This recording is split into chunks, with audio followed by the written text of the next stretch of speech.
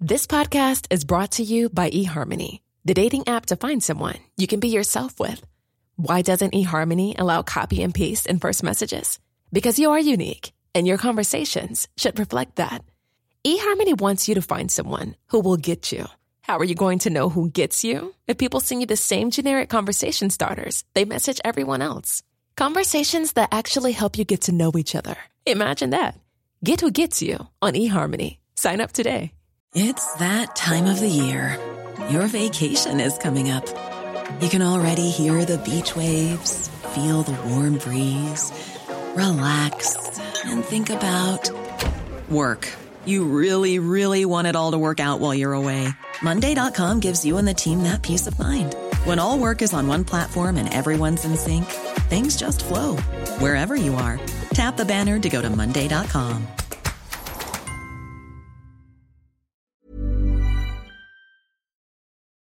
Before we start, a content warning.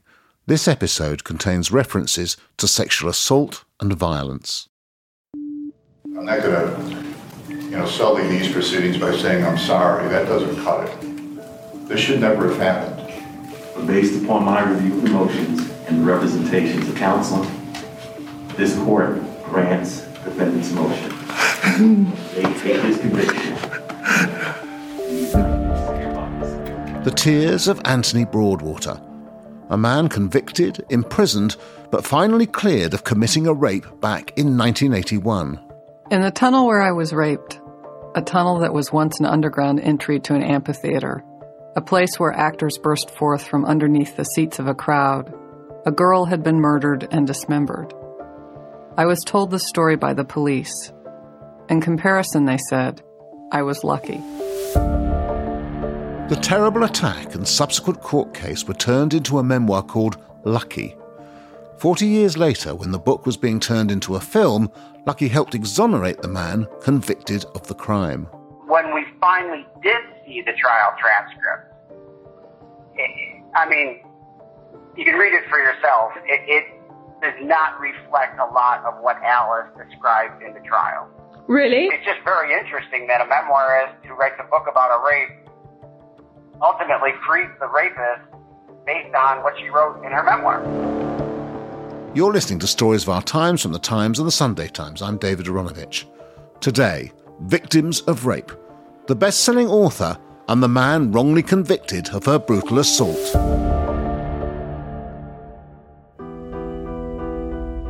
My name's Rosie Kinchin and I'm a feature writer on The Sunday Times. And a few weeks ago, I started looking into the Alice Sebold story. Now, let's start with the obvious question. In the first place, for those who don't know, who is Alice Sebold? She's an American author and well known around the world, mainly because of her second book, which was called The Lovely Bones. It was an international bestseller. It sold around 10 million copies. And I must have read it in my late teens, early 20s. And it was a really striking book. It's told from the perspective of a 14-year-old girl who has been raped and killed. She's the protagonist and the narrator, and you follow her as she's watching the community and her family, obviously, trying to deal with the aftermath of her death. Yeah, it was a very striking way of telling a story, wasn't it? And it then became a movie by Peter Jackson, the guy who did Lord of the Rings. Sebold's book, The Lovely Bones, as you say, starts with a rape. And that relates back to Sebold's own life and her own first book. Could you tell us about that?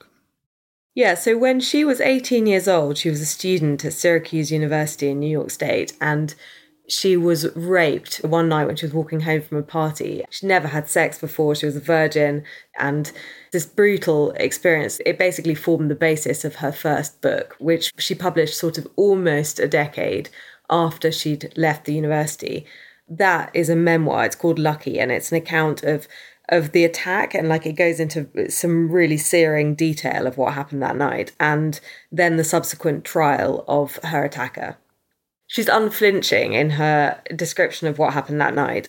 He pounded my skull into the brick. He cursed me. He turned me around and sat on my chest. I was babbling. I was begging. Here is where he wrapped his hands around my neck and began to squeeze. For a second, I lost consciousness. When I came to, I knew I was staring up into the eyes of the man who would kill me. It was a prolonged attack. He's sort of getting angry and then having, getting tearful. And she's almost having to sort of cajole him in order to try and stay alive throughout this experience. And it's horrible, really quite nasty. She's the victim of this rape. And then she's involved in identifying her attacker. Can you tell us a bit about that? She's in a terrible state. And she goes and reports it to the police. She has this sort of secondary trauma of having to undergo the physical examinations and the police interrogations. Then she goes home for the holidays. And there's a feeling amongst the family that she shouldn't go back to that university, that she should go somewhere else and start again. But she wants to. She's very determined that she'll go back to Syracuse. So she decides to go back, knowing that she might see her attacker again. The memoir takes you through it, and it's definitely on her mind that she might see him. And she's still obviously reeling from it. I mean, really struggling to come to terms with it. And she's a literature student, and it sort of comes out in her writing very quickly through poetry, trying to find an outlet for the anger. And then shortly into that next term, after the attack, she's walking down a street in Syracuse, and she sees a man walking past her. It's a black man. Her attacker was a black man. She thinks she hears him saying something to her, like, "Don't I know you from somewhere, girl?" She thinks immediately that's him, that's the guy who attacked me. And she sees this throwaway comment in passing as a taunt to her because she thinks that he remembers her as well. So she gets back to the university campus, calls the police and says that she's seen him. They're able to figure out who it was because there was a policeman further down the road behind her. They're able to identify who it was and they arrest him and they charge him. Now, let's talk about him. Who is the man that they arrested? What's his story? His name is Anthony Broadwater. He had grown up in the city. He had several brothers, and I think maybe one or two of the brothers had been in and out of trouble with the police over the years. But he had been in the Marines and had left the Marines to come back and look after his dad. And that had been just a couple of months beforehand.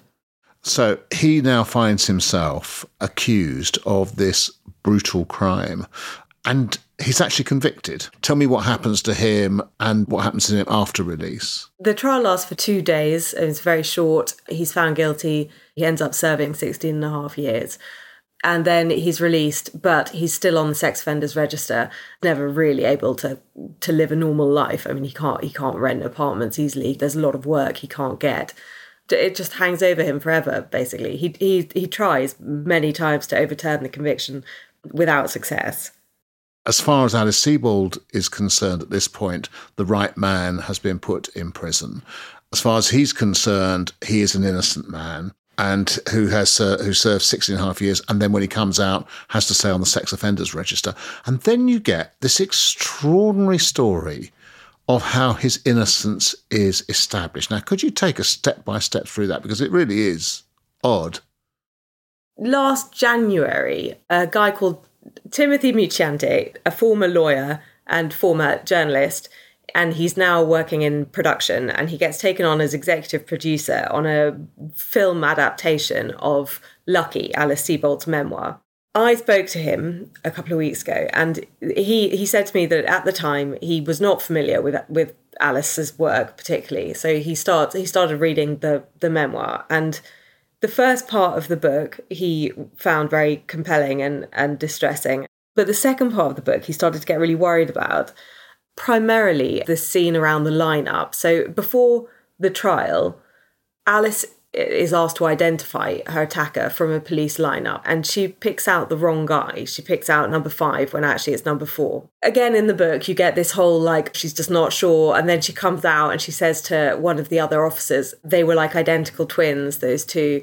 And another officer makes an off-the-cuff comment going, you picked the wrong one. And, you get the sense of her as like an 18-year-old, and she's like let her team down. And then crucially, the assistant district attorney, who's this woman called Gail Ubelheuer, says, they do this all the time. You just got taken in by this trick that they pull. And essentially, the idea that she gave her was that Broadwater and the guy who she actually picked in the lineup were good buddies and routinely did this in police lineups. They would stand next to one another. One of them would stare at the floor. The other one would stare directly up at the glass in front of them to get her off balance and get her to choose the wrong one. So Mucciante read this and thought, what? I mean, those conversations just shouldn't be happening. I mean, he'd worked as a lawyer. He knew that those were not conversations that a deputy district attorney should be having with a witness or a victim in a rape trial. It's completely inappropriate for an assistant district attorney to make these kind of statements. I do think that Alice was led astray. She was an 18-year-old young woman. She didn't know any better. The assistant district attorney led her down the wrong road. And young Anthony Broadwater served 16 and a half years in prison. He was labeled as a sex offender, couldn't get a job, couldn't get a proper home. Essentially, is what he's saying is the deputy DA is effectively leading the witness, as we might call it. In other words, trying to push her in the direction of saying, no, it was Broadwater. Yeah, absolutely. She's suggesting that this person has done this before, and she's almost sort of training her to correct her error, teaching her how to navigate her way through this when she gets to the trial. So rather than thinking, hold on a second, maybe we've got the wrong person, they are sort of trying to maneuver a way of still going ahead with the prosecution. Initially, he brushes aside his worries, so he tells himself that this book will have been checked by lawyers and that, they'll have looked into it, so he shouldn't worry about it. So he gets on with the job. He wasn't the only person involved who began to get real problems with the production, was he? You've got to remember that the timing of this was early 2021, so shortly after the George Floyd murder and the Black Lives Matter protests across America. And they had lined up a black actor to play the attacker in the film, and then he pulled out of the running for it, and saying that he felt very uncomfortable with the fact that this film was perpetuating this stereotype of the black man as an aggressor and the white woman as a victim. The director and her team decided that they were going to cast a white actor instead in that role, so they were going to flip it. She broadly agreed that it could lead to the death of innocent black men. I think that was what the actor worried would happen. Mucciante felt very strongly that this was not the right thing to do because it was a deviation too far from the truth of the story. He was fired, I think, in September, and at that point he thought, well, now I can look into what it is about this story that's been making me so uncomfortable the whole time anyway. And so he hired a private investigator called Dan Myers, who is a guy who had worked in law enforcement for many years and had many contacts in Syracuse. He must have felt quite strongly about it, Mucciante, to invest his own money and getting a private eye. So he must have... I mean, I did ask him. I asked him, what were you actually trying to find at this point? And he said he didn't know what he was trying to find. And he said that, if you knew me, that would make more sense. But I'm the sort of person who, if something's bothering me, I'm going to keep picking up stones until I figure out what's the cause of it. Coming up, we'll find out more about what was causing Timothy Mucciante such unease. But first... Hi, I'm Emily Dugan, Social Affairs Correspondent at The Sunday Times. It's you, listeners and subscribers, who enable me to investigate. Get to the heart of the stories that matter every day with The Times and The Sunday Times. If you subscribe today, you can enjoy 1 month free. Visit thetimes.co.uk/stories of our times.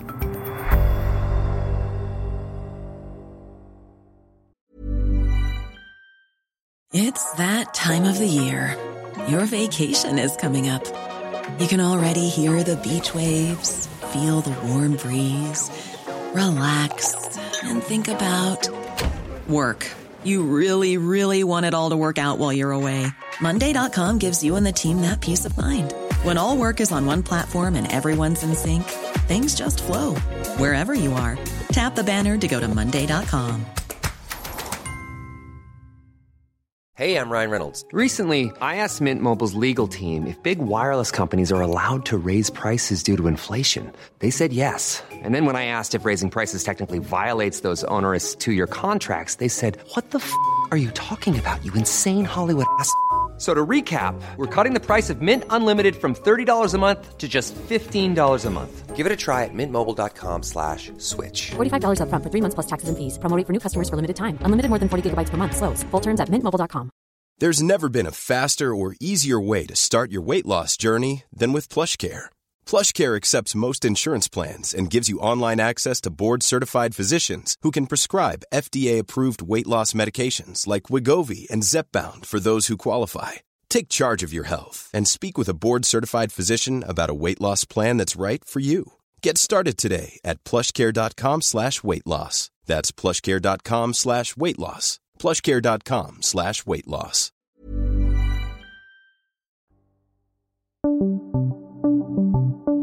As we've been hearing, Timothy Mucciante hired Syracuse PI Dan Myers to track down the man who, aged 21, was convicted of Alice Sebold's brutal rape.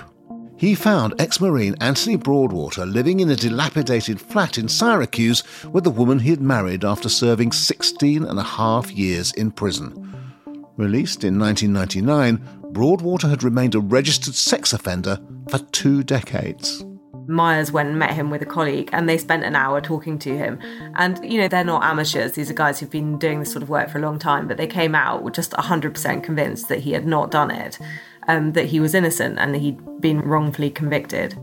What were the reasons for them thinking that, in addition to just the process problems? Well, there are a number of small things. Like, one of the things Mucciante said to me is that the attacker was supposed to be right-handed. The first time I met Anthony, he had to sign a paper for the private investigator, and I noticed that Anthony signed it with his left hand, and Alice's assailant was right-handed. Oh, my goodness. I had already talked to him. I had seen Dan's investigatory notes, and, I was already pretty convinced he was innocent. But the minute he signed that form with his left hand, I knew that this guy didn't do this. There was a perfectly good explanation for the throwaway comment. The policeman standing behind Alice was the person who Broadwater was calling out to because he already knew him. They'd known each other going back some years, and that policeman had testified as much in court. We found out that Anthony had no criminal background at all. Yeah. And he had never, ever been in a lineup. So what this district attorney was saying, that Anthony and this other fellow did this all the time, was complete rubbish. They got hold of the court transcripts and they went through it all. And the basis of the case against Broadwater was twofold. One of them was this microscopic hair evidence, which has basically been debunked as junk science. They had a hair from Alice's body from the attacker, and Broadwater voluntarily provided a pubic hair from his own body. And in those days, they believed that they could prove whether or not those hairs matched, whether they were the same person. So you're supposed to use at least 24 hairs, for example, when they only used one. It wasn't even done thoroughly or correctly. And basically that's the only forensic evidence that they had to suggest that Broadwater was involved in any way. And the only other evidence they had was this sort of very ropey identification that she'd then got wrong in the lineup. Presumably it comes out in court that she has identified the wrong person. How did they deal with that? It's pretty much swept aside, as though they don't go into the background of this claim that he does it all the time. That isn't dwelt on. All that is dwelt on is that they look remarkably similar. And that seems to just be accepted. One of the things that Mucciante said to me was that the racial undertones of the whole trial are really uncomfortable when you start actually reading through the transcripts.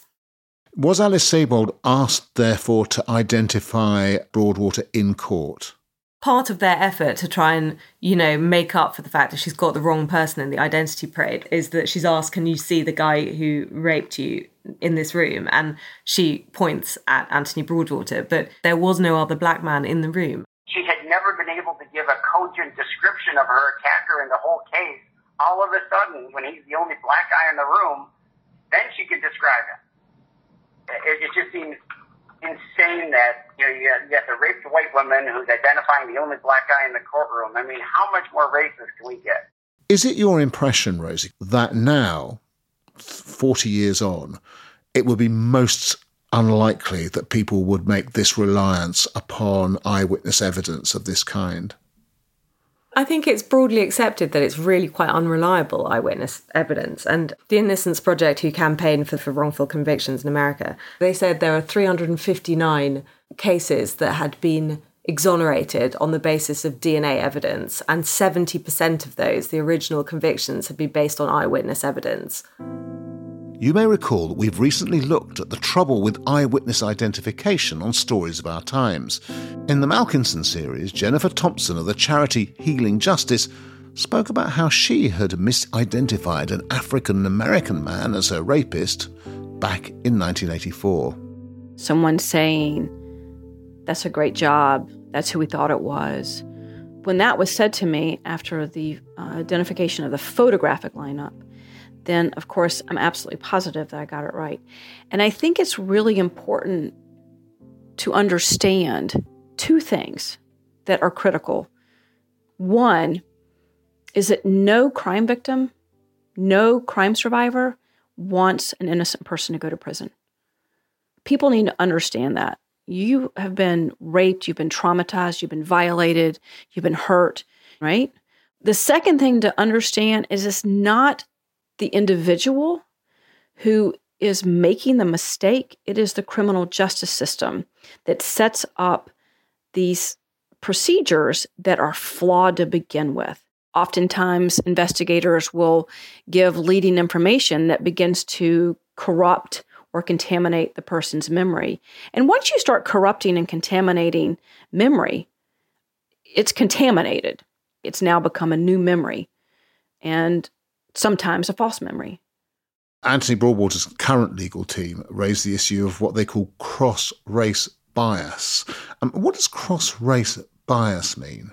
It's the term used to describe the fact that eyewitness identifications are even less reliable when you are identifying someone of a different race. We as humans are flawed when it comes to being able to recognise and identify people of a different race to ourselves.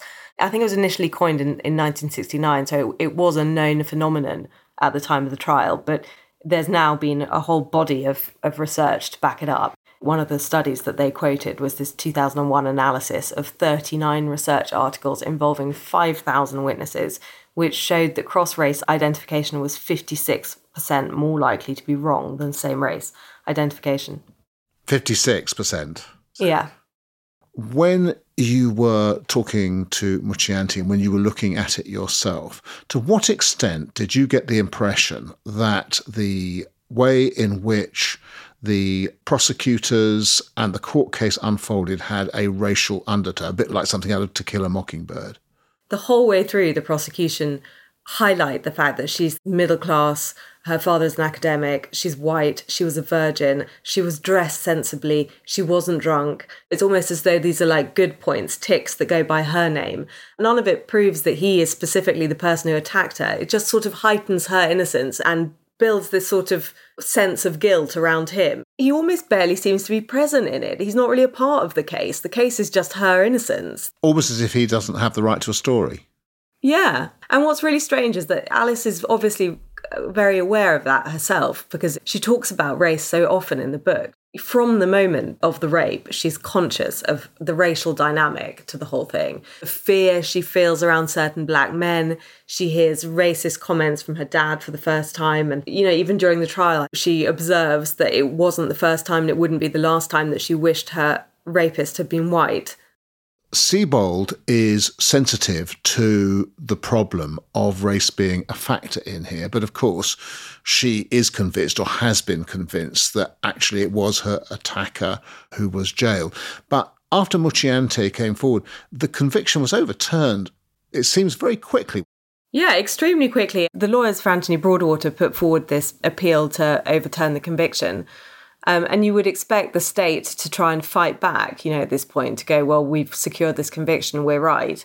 And instead, the district attorney, William Fitzpatrick, said it was professionally sickening. This is not Alabama in 1950. This was Syracuse, New York in 1982. And State Supreme Court Justice Gordon Cuffey said, I'm not going to sully this proceeding by saying, I'm sorry, that doesn't cut it. It just shouldn't have happened. It shouldn't have been okay.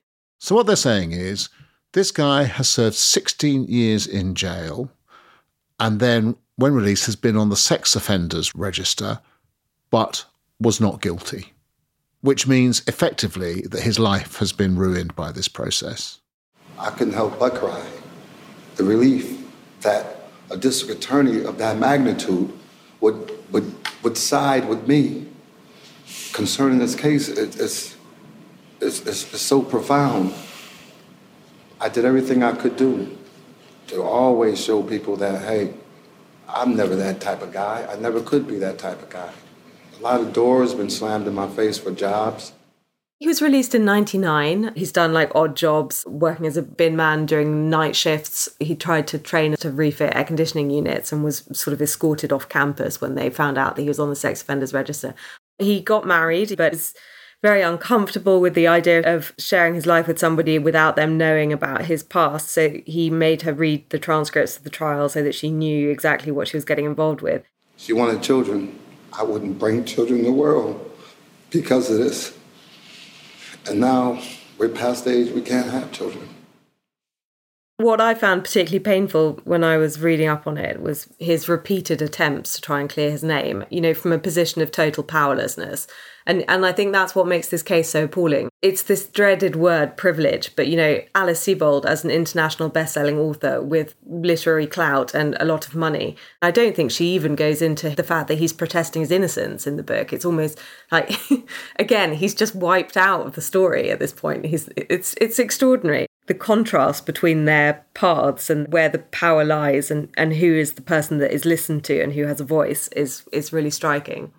What does Mucciante think of the book Lucky and of how it was written? He was quite critical, to be honest. Her account of the attack, he doesn't question on any level. It's a terrible thing. It's a brutal thing to have experienced and even to read about. You get a sense of how awful the whole thing was. But he did say that he felt quite uncomfortable going through the transcripts and seeing the discrepancies between her portrayal of the trial and how the trial actually went. She says that there is a report that's entered into evidence that matched Anthony's pubic hair that was found on her to his pubic hair in 17 out of 17 points. So it was an identical match. And if you read the transcript, that's not at all what the expert testified to, first of all. And second of all, there never was such a report in the trial. We have the entire district attorney file, all the police reports.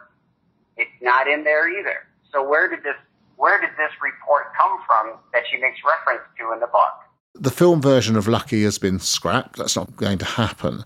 What's happened to the book? They've taken it out of print, haven't they? And I think they're now revising it, or they're going to revise it with Alice. I got hold of the book in a digital version 2.5-3 weeks ago from Amazon. At that point, Sebold hadn't commented yet, and the publishers were still holding firm, but I think it's been deleted from all online retailers, so the digital version no longer exists. What has Alice Sebold said to Anthony Broadwater since all this happened?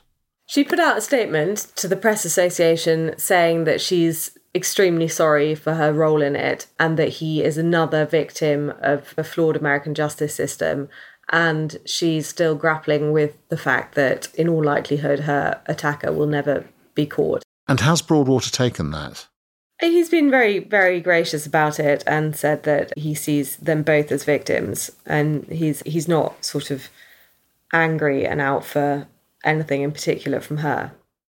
I'm very interested in that because I have got an increasing sense over a couple of days looking into this that there are some people out there who are very keen to blame her for what has happened rather than the system that put pressure on an 18-year-old to identify him. Now, what do you think about that? Yes, there is a sense that, she should pay. I do think that's a bit misguided, to be honest. He doesn't want that from her. She was a victim of a terrible thing too. And she believed that they had got the right man. She had no reason not to believe that because that's what the prosecution had led her to believe. So I think that it is quite unjustified. It sort of fits a narrative quite conveniently, doesn't it, of a rich white woman accusing a poor black man. Whether or not she should decide out of moral duty to give him some form of recompense is a different question, but I don't think she's herself guilty. She hasn't done it on purpose.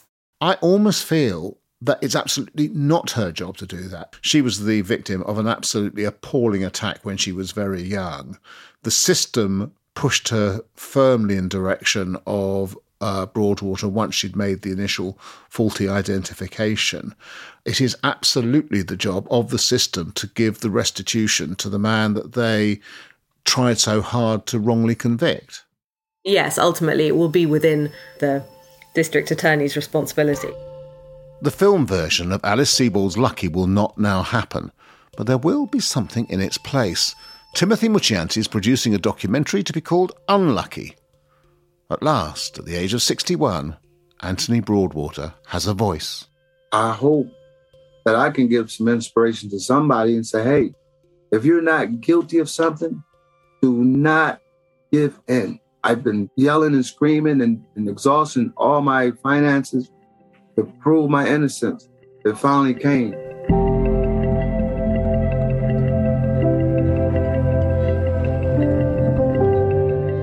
You've been listening to Stories of Our Times, a podcast brought to you thanks to subscribers of The Times and The Sunday Times with me, David Aronovich. My guest was Associate Editor Rosie Kinchin, and you can read more of her work at thetimes.co.uk. If anyone has been affected by this episode or would like information about support available, please email feedback@times.radio. The producer was Marilyn Rust, the executive producer is Kate Ford, and sound design was by Tom Birchall. And if you have a story you think we should be covering, an idea for a future episode, or thoughts on what you've just heard, send us an email to storiesofourtimes@thetimes.co.uk. See you again soon.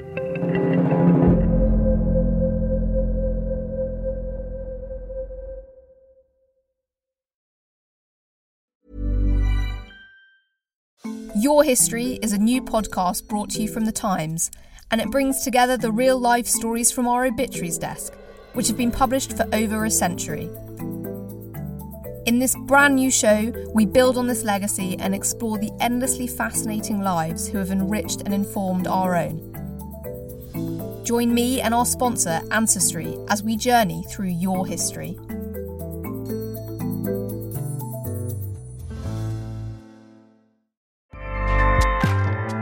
Acast powers the world's best podcasts. Here's a show that we recommend. This is Roundabout Season 2, and we're back to share more stories from the road and the memories made along the way.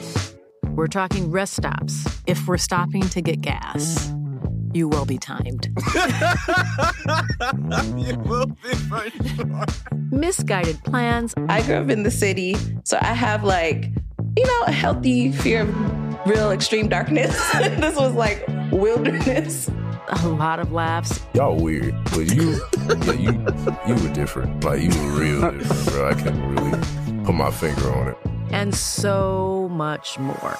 Just goes to show that unexpected things sometimes are the best when it comes to a road trip. Roundabout Season 2, presented by Nissan, is live now with new episodes rolling out every Thursday. Listen and subscribe wherever you get your podcasts.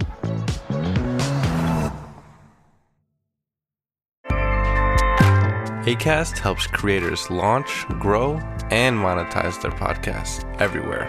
Acast.com.